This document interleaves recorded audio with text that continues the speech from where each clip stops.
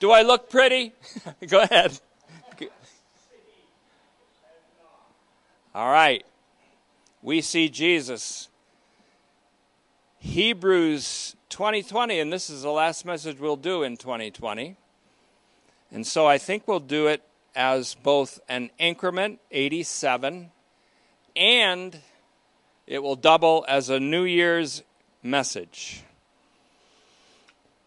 2021 New Year's message, even as we did a 2020 Christmas message. I can't give you the title of this because that'll tell you what I'm going to name this next year.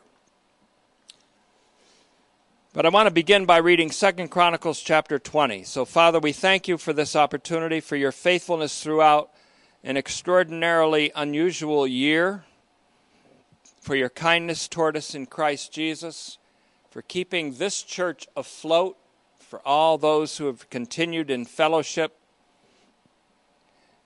and all those who are continuing even today in the advancement of your kingdom. And we pray that you'll bless all those that are engaged in that service.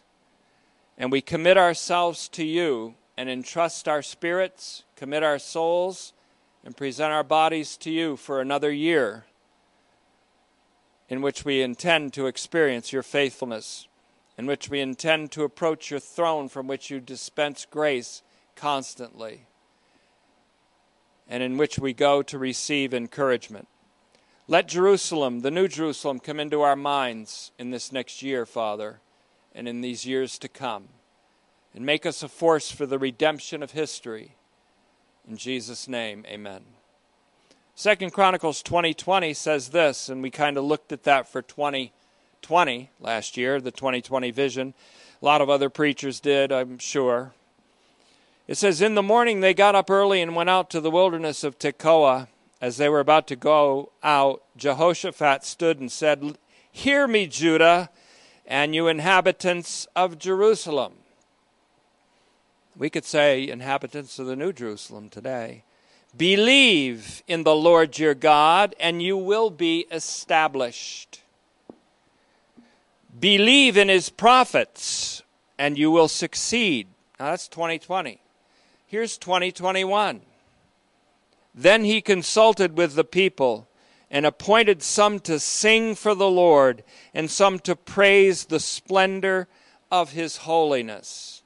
You can only praise the splendor of his holiness if you see it and understand it. When they went out in front of the armed forces, they kept singing. Be armed with the full armor of God, you see. Give thanks to the Lord, for his faithful love endures forever. That's 2021. Just think about that for a minute, and we'll go on. I want to read some stuff from Hebrews. How about the first chapter? How about all of it? In many parts, this is my translation. In many parts and in various ways, long ago, God, who spoke provisionally in the fathers and the prophets, in these last days has spoken definitively to us in a Son, whom he has appointed heir of all things, through whom he made the universe, who is the visible radiance of God's glory and the exact visible self-representation of his invisible reality, who upholds the universe and carries everything that happens in it through the course of all time, toward a redemptive objective, who has made purification for sins, who has sat down at the highest height at the right hand of the eternal majesty, having become as much better than the angels, as the name he has inherited is more excellent than theirs. Verse 5, for to which of the angels did God ever say, you are my son, today, this is the end of the year of today, I have begotten you. Or again, I will be his father, and he will be my son. And again, when he leads his firstborn into future world, where he is already, he says, worship him, all of God's angels. And with regard to the angels, he says, he who makes his angels winds or spirits and his ministers of fiery flame. But to the Son, he says, your throne, God, is for the age of the age, and the scepter of your kingdom is a scepter of equity. You loved righteousness and rejected lawlessness. That is why God, your God, has anointed you instead of your companions. In the beginning, Lord, you laid the foundation of the earth, and the heavens are the work of your hands. I could add it and say last night, Saturn and Jupiter align so they look like one planet. It's called the Christmas star. It happened last night. Who did that? The Lord's in control of that. The Lord Jesus is in control of that. He did that. That's why it says, you laid the foundation of the earth, and the heavens are the works of your hands. They will perish, but you remain. They will all wear out like a garment, and like a cloak you will roll them up. You'll change them like a garment, but you're the same. You are the same. You see the same thing at the end of Hebrews. Jesus Christ, the same. Yesterday, today, and forever. You are the same, and your years will never come to an end. And to which of the angels did God ever say, sit at my right hand until I make your enemies a footrest for your feet? Aren't all the angels ministering spirits sent for the service and support of those who are destined to inherit salvation? Answer, yes. How about chapter 2? I'm only going to read the first verse. On account of this, we ought to be much more attentive to what we've heard. How about we ought to be much more attentive to what we've heard in 2020, lest we start drifting away. Now, right out of the gate, immediately after the exordium, paragraph 1:1-4, the PT quotes Psalm 2:7, in which God says, you are my son, today I have begotten you. This is the declaration of kingly accession. This is what is customarily said by a king when his son becomes king, accedes to the throne, comes to the throne. When a king appoints his successor. While the king still lives, the son whom he appoints is also king, his vice-regent. Now, that's not like the vice president in the United States. The vice-regent, in this case, is a co-ruler, an equal king to the king. In the case of the Son of God, the Son reigns throughout the ages with the Father. His throne is forever. This Son was not begotten in a moment of time, not even in a pre-creation moment of time, like Arius taught. This Son was eternally begotten of God in an eternal procession from the eternal substance of the Father, as of the same eternal substance and essence as the Father. The Son, the eternal begotten, is one in being and in essence with the unbegotten Father, and with the eternally spirated Spirit, through whom Jesus offered himself to God as the spotless Lamb of God in his endurance of the cross. This is a lot of the theology we developed in Doing and Living Theology last year. Today I have begotten you means today I have declared you reigning king of the universe. The universe of angels and of human beings. Today, I give you royal, executive, judicial, and legislative universal authority in heaven and on earth. Jesus even testified to this when he asked his disciples to meet him in Galilee after his resurrection. He opened his meeting by saying, all authority has been given to me in heaven and on earth. Matthew 28:18. It is the Father who gave Jesus that authority. It was authority given to Jesus on a certain day, the day of his resurrection from the dead. This authority was given not just to the Son as a divine person. It was given to the eternal Son, who is the man Christ Jesus, through his birth and incarnation, the sole mediator between God and humanity, who gave himself as a ransom for all, 1 Timothy 2, 5, and 6, and who is the mediator of a new covenant in Hebrews 12:24. This declaration by God of Jesus as his Son, whom he begot today, doesn't refer to his eternal begetting in that case, though he was eternally begotten, in an eternal today.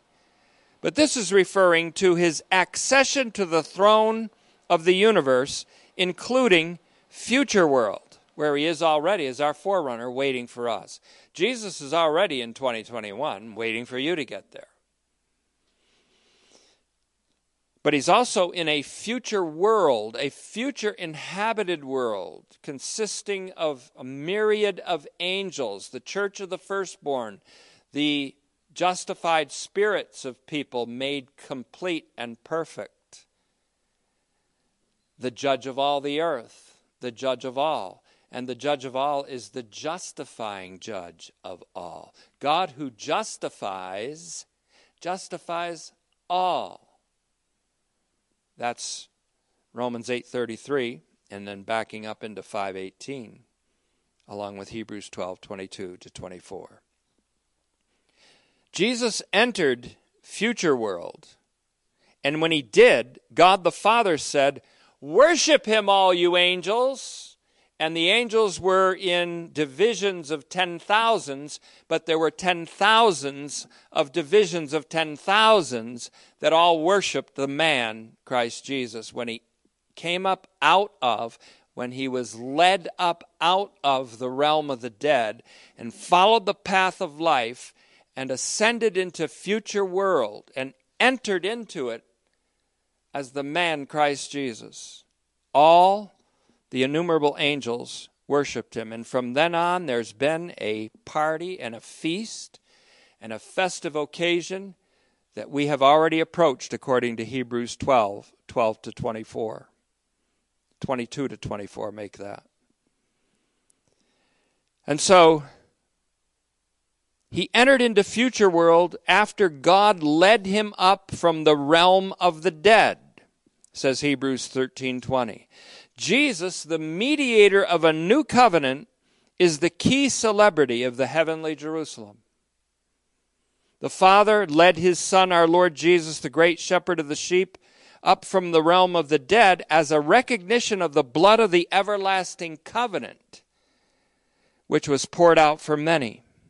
Hebrews 12:24, Matthew 26:28, Matthew 20:28 in connection with 1 Timothy 2:5 and 6.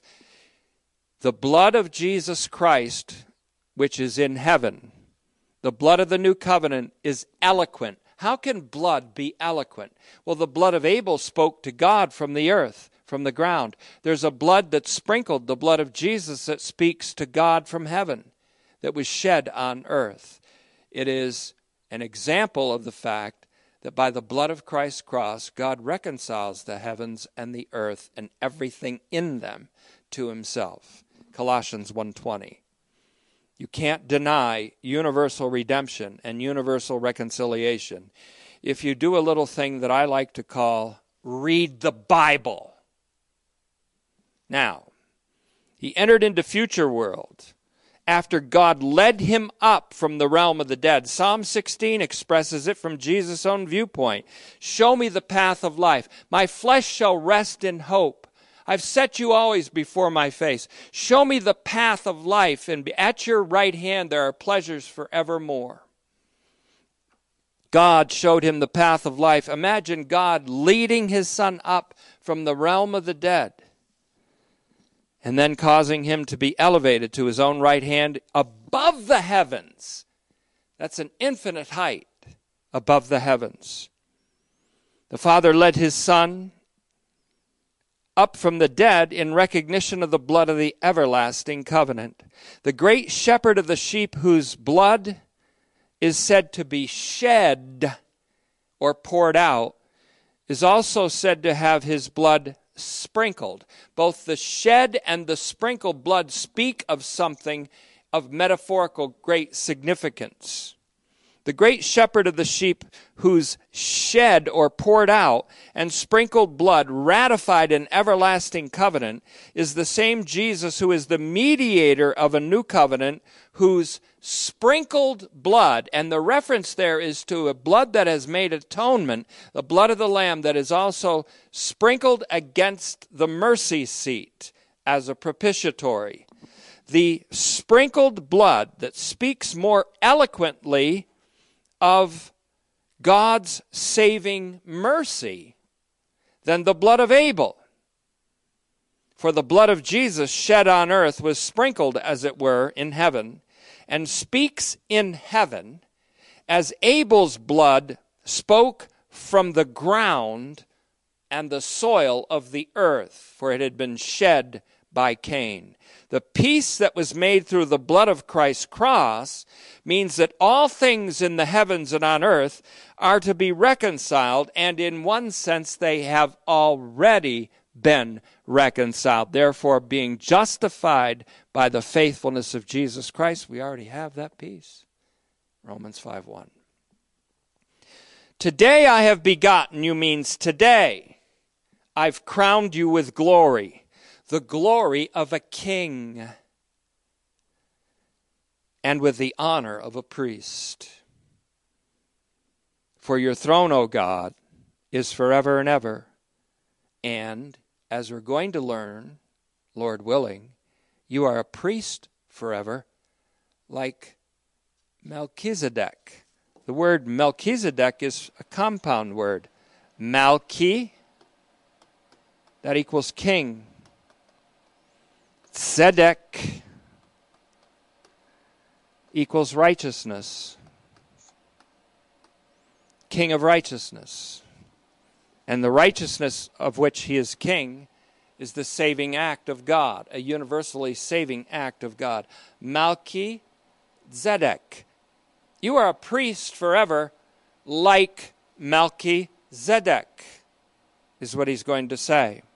In fact, in Hebrews 5:5 and 6, where it says that, it says that God salutes him as he does so.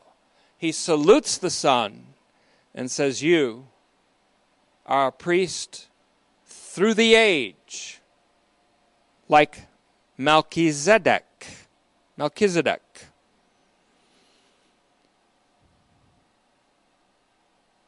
So he who says to the Son, your throne, O God, is forever and ever, that is, as a king, says also you are a priest forever, like Melchizedek. That's Psalm 110:4, LXX Septuagint, that is, Psalm 109:4, and then you go to Hebrews 5:5 and 6. In Hebrews 5:5 and 6, the declaration of kingly accession is repeated. He said it earlier, he says it again. The Messiah did not exalt himself. How about that for the mind of Christ? The Messiah did not exalt himself to become an archpriest, but the one who said to him, you are my son, today I have begotten you. He's the one that said and exalted his son, Psalm 2:7. Hebrews 5:5 then repeats Psalm 2:7 that we saw much earlier. In verse 6 of Hebrews 5, it also says in another place, with a divine salute, you are a priest through the age, like Melchizedek. Now I ask the question, why like Melchizedek? Well, it's not because Melchizedek was a priest through the whole age. That's not what he's talking about. It's because Melchizedek the priest was also a king. In Genesis 14:18, Melchizedek is called both King of Salem. King of Salem. You know what Salem is? Short for Jerusalem. Jerusalem. Jerusalem. It's a word, Salem, which is an anglicized form of shalom, peace, the city of peace. Jerusalem. He was the king of Jerusalem at the time. And he was priest of God Most High. So Salem is from Shalom and refers ahead to Jerusalem, and not just to Jerusalem. That's not what it's pointing to ultimately. It's pointing to the heavenly Jerusalem, which is the city of the great king, as Psalm 48, 1-2 puts it, which is the Septuagint, Psalm 47, 2-3. Jesus also called it that in Matthew 5:35. The city, listen carefully to it because we're going to name the year after this, the city of the great king. Abraham looked for that city all his life. He was happy to live in a tent without foundations, because he was looking for a city that had foundations. And he wasn't talking about the Jerusalem that is now.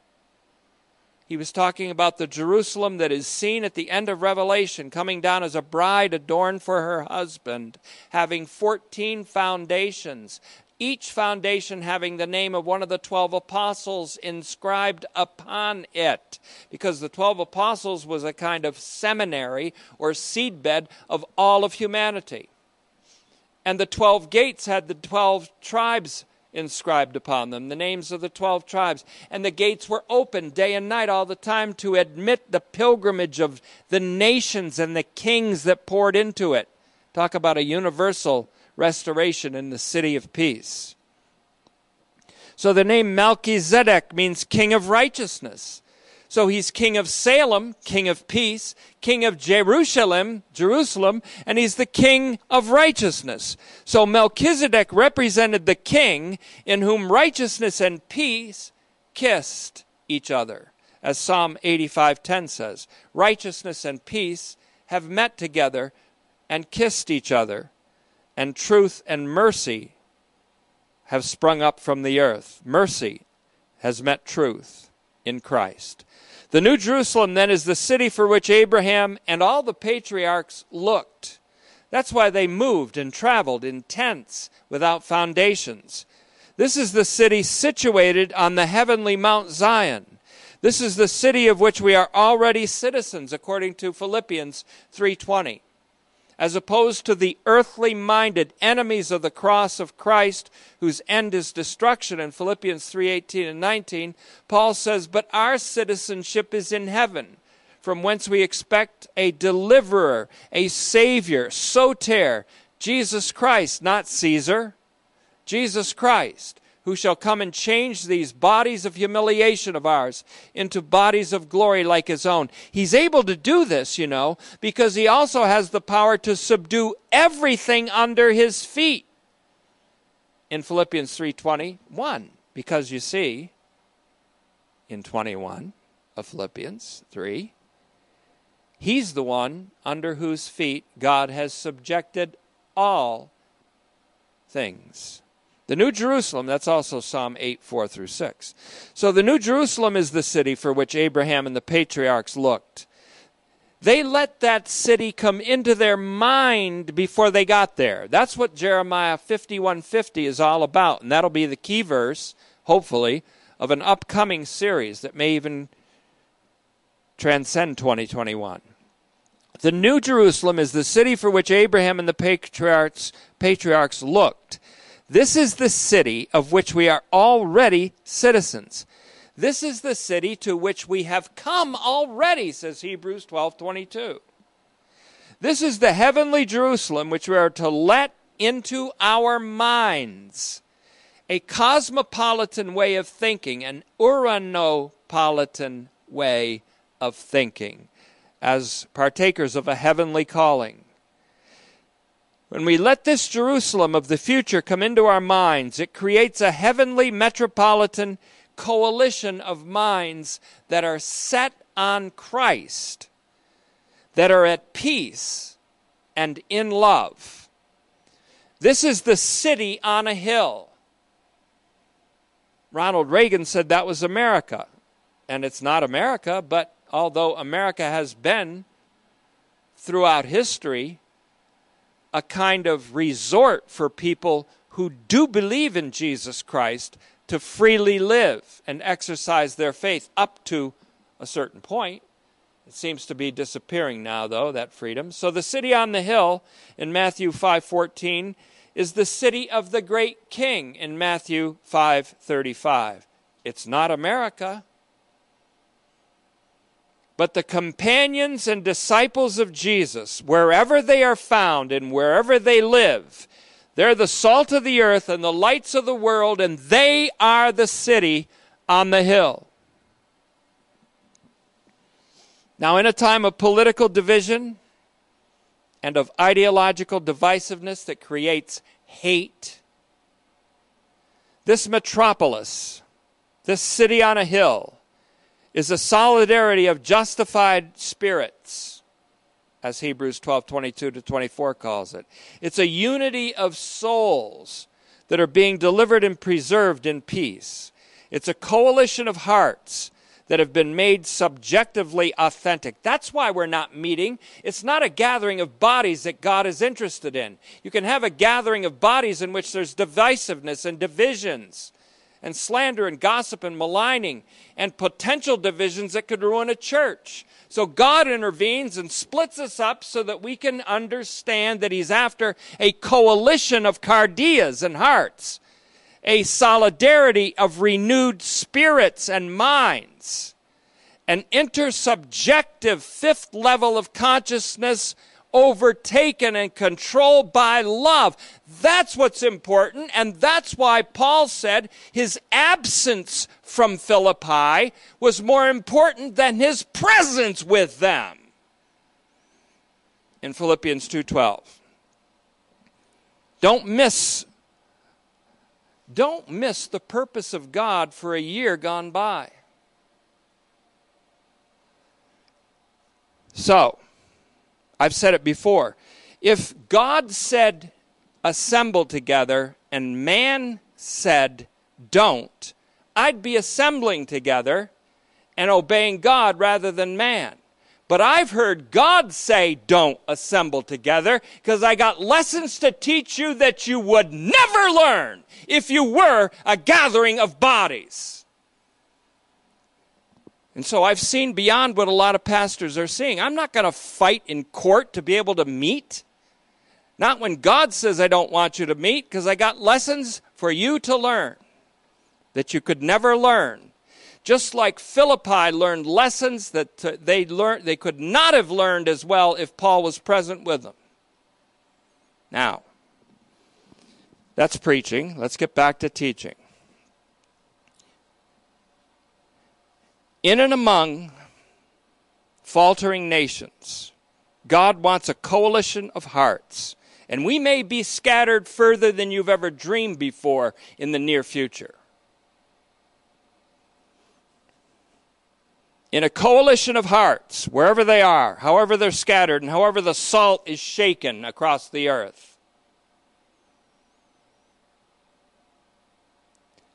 God wants a coalition of hearts that have been made subjectively authentic and whose consciences have been purified by the atoning and cleansing and liberating blood of Jesus.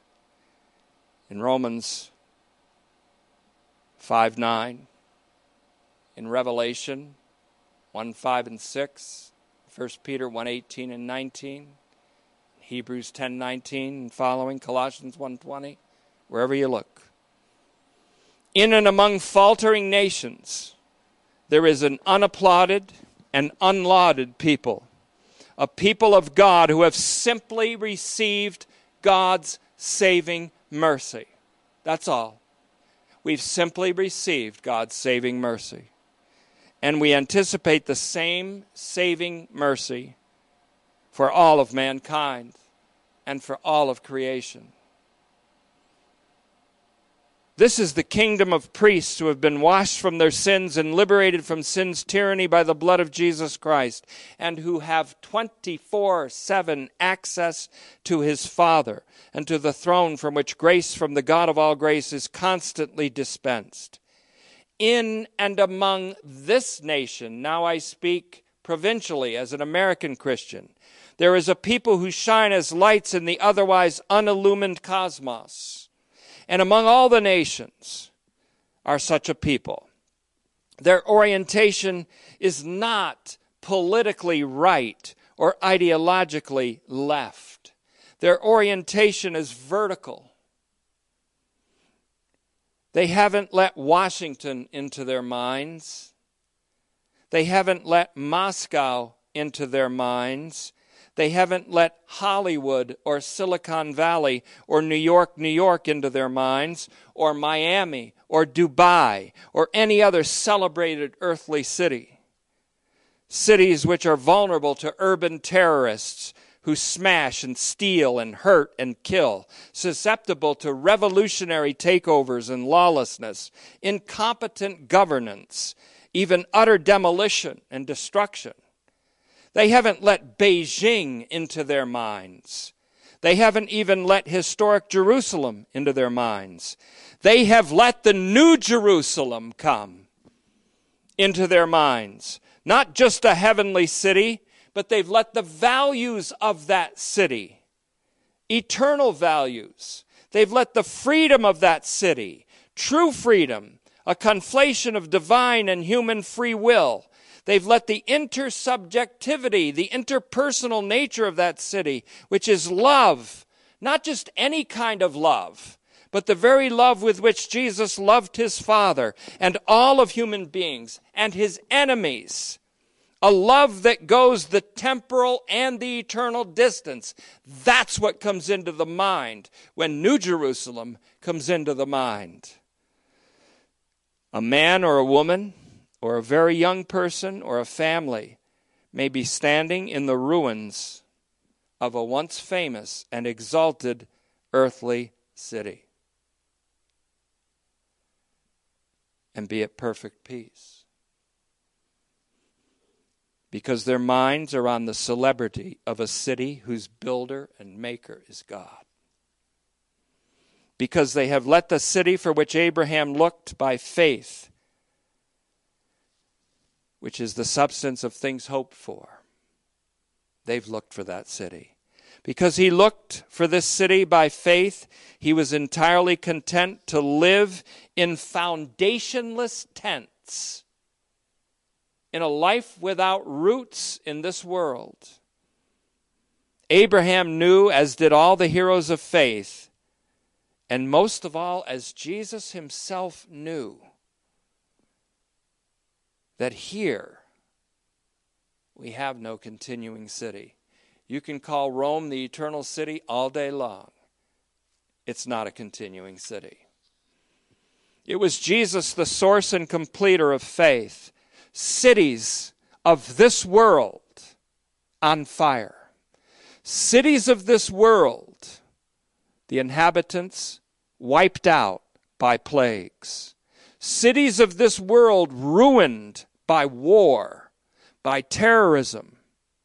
Populations eradicated through biological, chemical, and atomic warfare.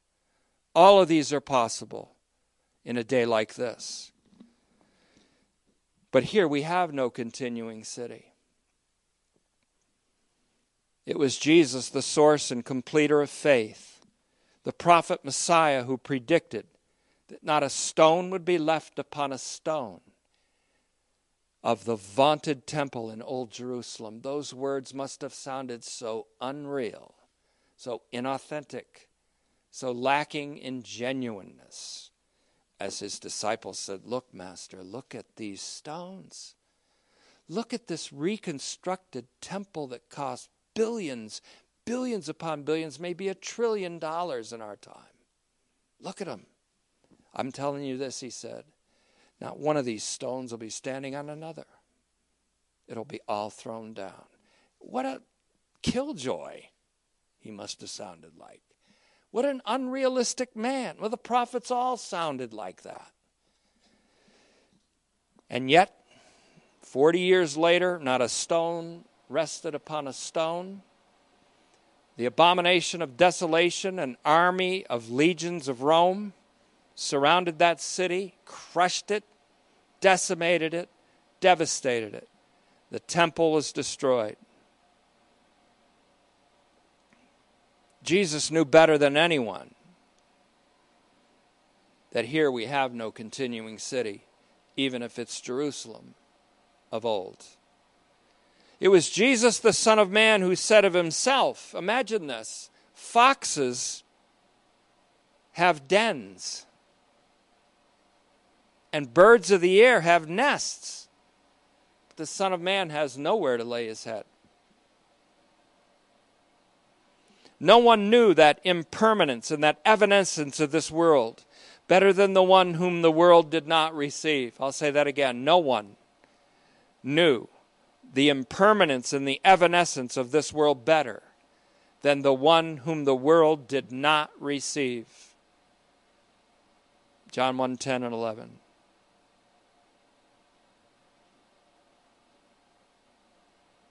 Only he could make sense of this. And only one with an ear that can really hear can really make sense of what he meant. If you lose your life in this world, you'll find it.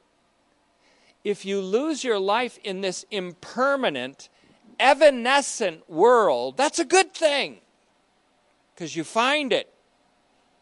In a permanent world, in a permanent city, in a city that does continue forever, of which you're already a citizen. Why am I doing this message? What am I doing?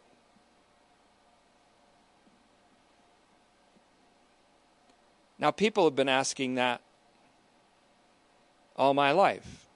What are you doing? Or even better, what the hell are you doing? What am I doing? What the hell am I doing here? Why am I here? What am I doing? Why am I doing this message? I'm trying to set the tone for 2021. I'm letting God strike the sea of another year before us. Before us is a sea called the Red Sea of 2021. I'm letting God strike it with his staff. And you know what he says to us as we face this year? Stand back and watch the salvation of the Lord. I'm letting God strike the sea of another year before us so that it may open for us, so that we may stand still and watch the salvation of the Lord. And the salvation of the Lord's name is Jesus. To watch the salvation of the Lord is to see Jesus. His name shall be called Jesus because he will save. Matthew 1:21. The salvation of the Lord is Jesus, with him as our leader, not Moses. With him as the pioneer of our salvation, we'll walk between the rising waters on dry land. As we survey the New Testament, it strikes us, it strikes me anyways, that the book of Revelation has at its prophetic peak the descent of the new and heavenly Jerusalem, adorned as a bride for her husband. A city with 12 foundations. Remember, Abraham, who wandered around in communities of tents, foundationless tents. A little peg would hold it into the ground. You pull up the peg, you move. He looked for a city that had foundations, not like the tents they lived in. It's amazing when we finally see the city, the vision of the city, that it has 12 foundations, bejeweled foundations. In fact, made of a jewel that we would normally decorate something with. inscribed with the names of the 12 apostles, with 12 gates, each inscribed by the names of the tribes of Israel, 3 on each side, always open, always welcoming. That's why I say our community and coalition of souls is an inviting community. Our gates are open. The gates of the city are open, 3 on each of 4 sides, always welcoming as the pilgrims from the nations, led by the kings of the earth with their glory, make their way into her. There's no temple in that city, said John. I saw no temple in it at all, because the God of all grace and the Lamb are its temple. There is no power and light company and system of artificial illumination, because the Lamb is the lamp that lights the city. A friend of mine said he didn't like the word glory, that we're going to be glorified. And I said, why wouldn't you like the word glory? All it means is that you and I are going to reach the fullness of what our true humanity is. To be glorified is to reach the real humanity that God intended for us to be. Deathless, incorruptible, imperishable, like the resurrected body of Jesus Christ. You don't like that glory? I love that glory. That glory is going to permeate throughout the new heavens and the new earth and light up the city called New Jerusalem. Let it come into your mind. To let that Jerusalem come into your mind is to let the light of hope in, the mind of Christ in.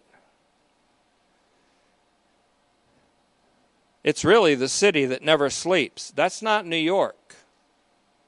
And Chicago is not my kind of town, according to the Lord. It's the New Jerusalem. In the kaleidoscopic, peaceful collision of cinematic visions that we call the Book of Revelation, that's what I call it, a kaleidoscopic collision of cinematic visions. We see in Revelation 14 the Lamb on Mount Zion with 144,000. That's the multiples of 12. 12 is all about governance and grace and the governance of grace. And any multiple of 12 speaks not of a literal number, but of the universal governance of grace. This is all mankind. This isn't 144,000 lucky lottery winners that knock on doors and pass out Watchtower magazines. This is 144,000 with the Lamb, who represent the innumerable company of redeemed humanity under the governance of the grace of the Lord Jesus Christ. He's not a hypocritical governor or mayor. He is the king of the great city. In a climactic allegory in Galatians, these guys can't resist the New Jerusalem. They've let it into their mind. Paul can't resist it. John, the beloved disciple, can't resist it. The prophets can't resist it.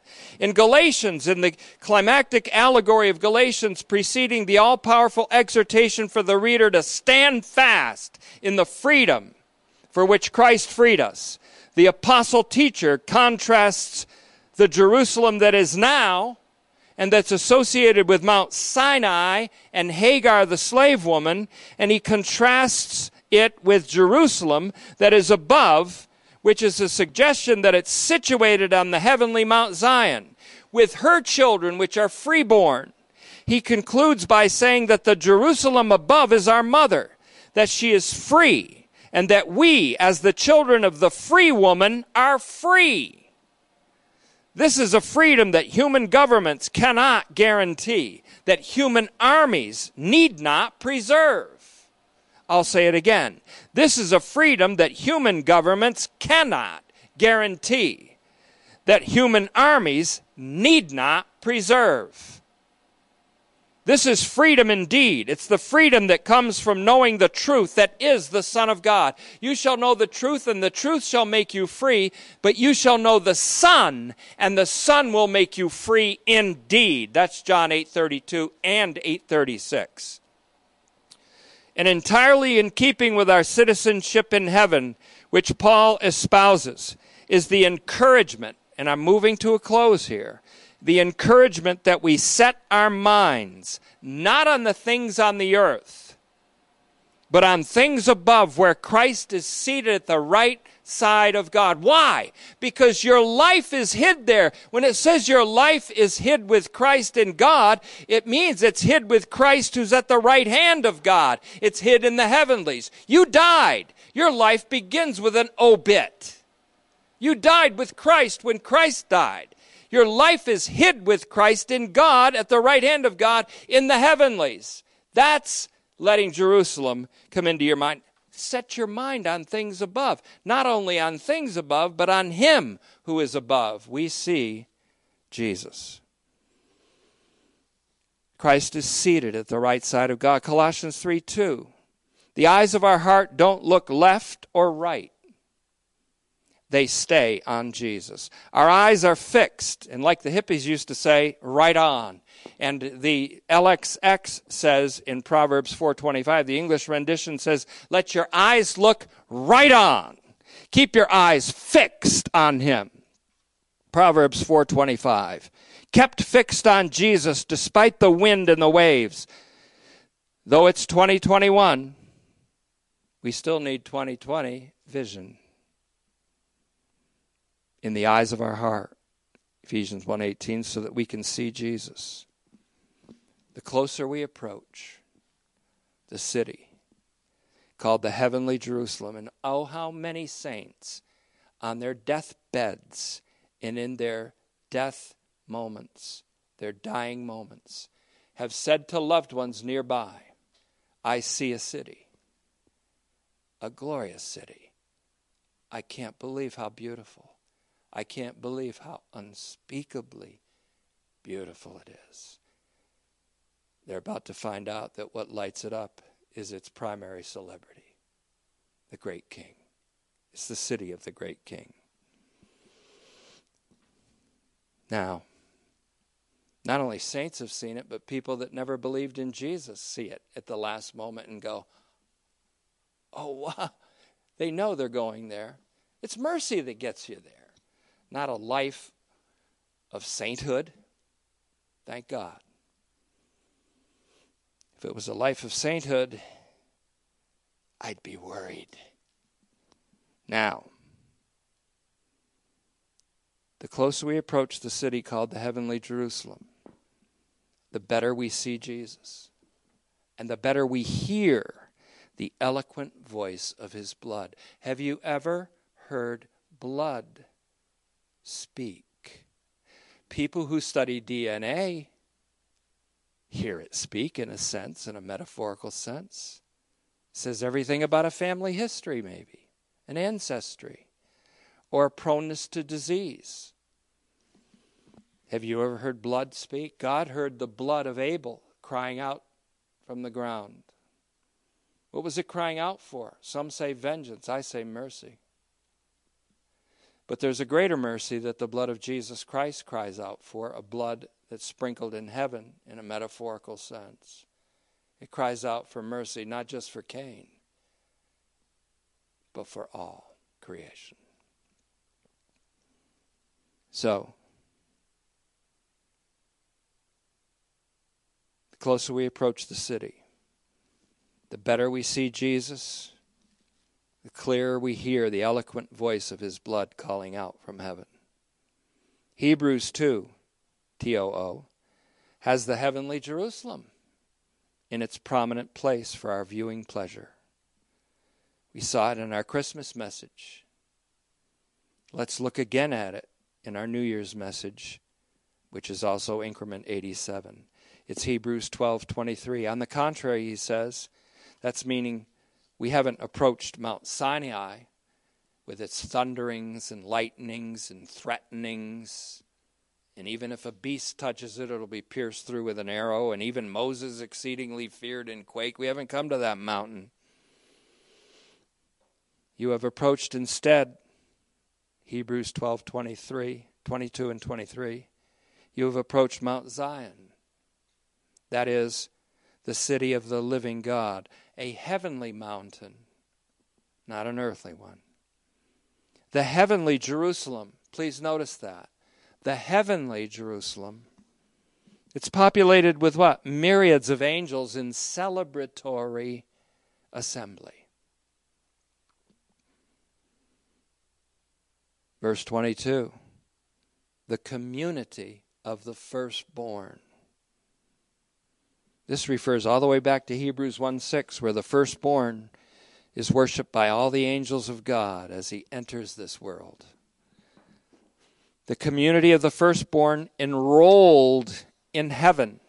Jesus said, don't rejoice that demons, scorpions, and poisonous snakes are under your feet and that you have power over the demonic realm. That's not something to rejoice about.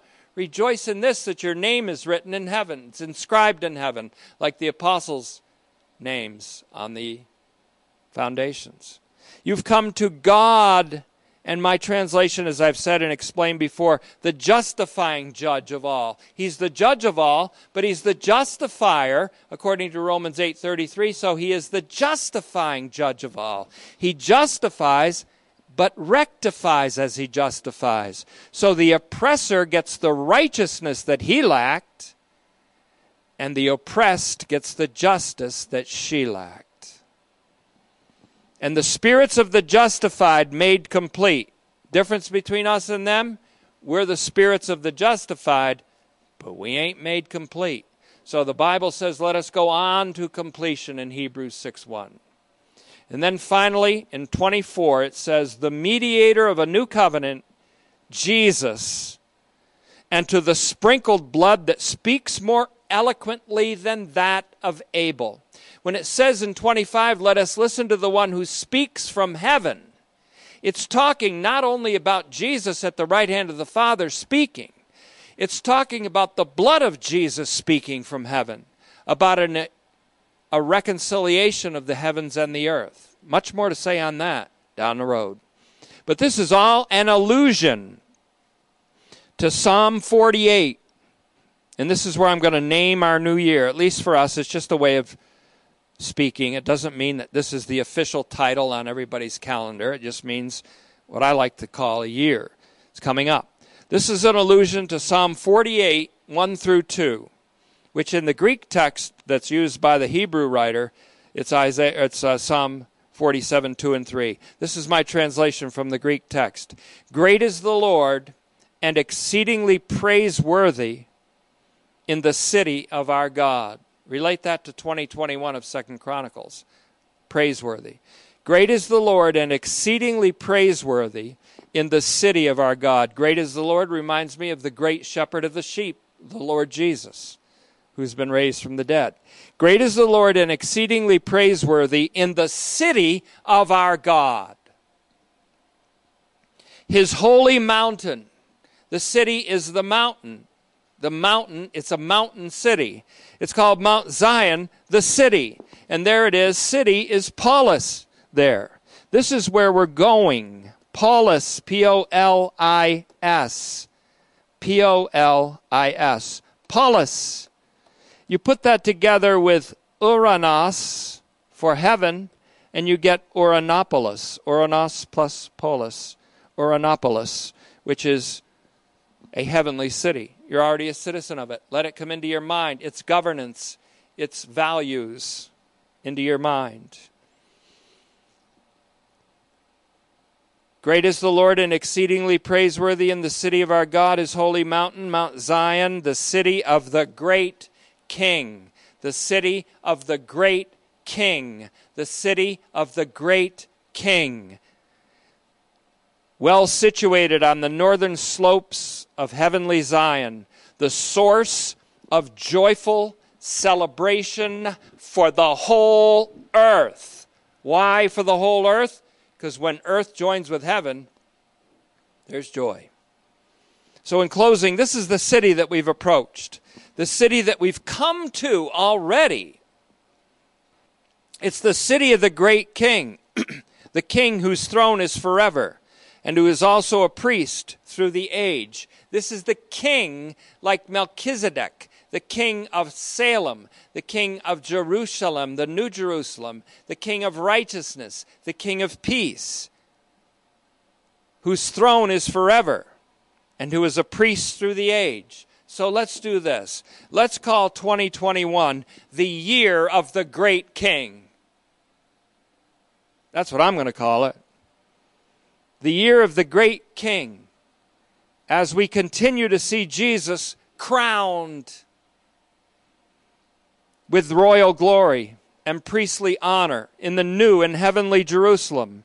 And as we let the new Jerusalem into our mind, to let this new Jerusalem into our mind is to let the mind of Jesus be in us and to let his blood purify our conscience from guilt and fear, that we may serve the living God as kings and priests while still in the proving ground of this present waning age.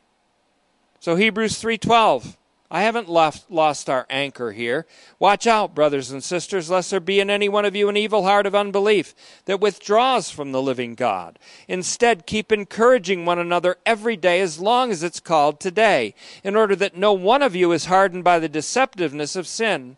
For the proof that we've become companions of the Christ is that we simply hold firmly the reality until the end that we had at the beginning. As it is said, today if you hear his voice, don't harden your heart, refuse to listen, as they did in the incident of embitterment that led to provocation. So here the emphasis falls more heavily on the word today than other passages.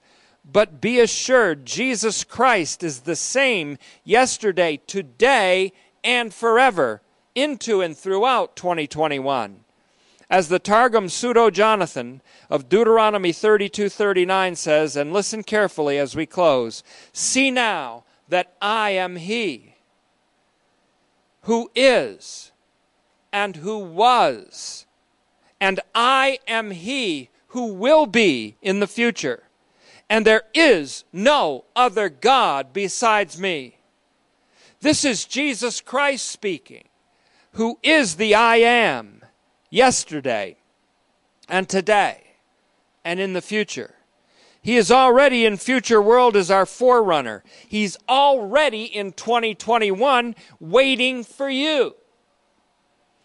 The city where we find him is a continuing city, an abiding city, an indestructible city, because it's his city, the city of the great King. It will always be today. And Jesus Christ is the same today. Today, if you hear his voice then, all throughout 2021, if you hear his voice, don't refuse to listen, as they did in the incident of embitterment that led to provocation, in a time when this nation has provoked the living God into acting. Will he act as he did in the time of that generation in the desert? Or will he act in a way that redeems and restores this nation and many other nations in the world, and in fact redeems history? And throughout 2021, if you hear his voice, realize that it's the voice of your great King. In fact, let 2021 be called the year of the great King. We only look for the city to see the great King. Thank you, Father, for this opportunity. We do look forward to seeing the great King. And many of us who have lived in this assembly have already crossed over and have seen him. We see him, Father, with the eyes of the heart. And my prayer can only be for 2021, for this assembly and for believers across this world, that the eyes of our heart would be enlightened and that we would be able to, in fact, see with the eyes of our heart the hope of our calling, the riches of our inheritance in Christ, and the power that raised Jesus from the dead, because that's the power of our livingness. In other words, and in short, Father, that we may see Jesus with 2020 vision in 2021. We ask this in his name. Blessed are your eyes, for they see. We ask it in his name. Amen.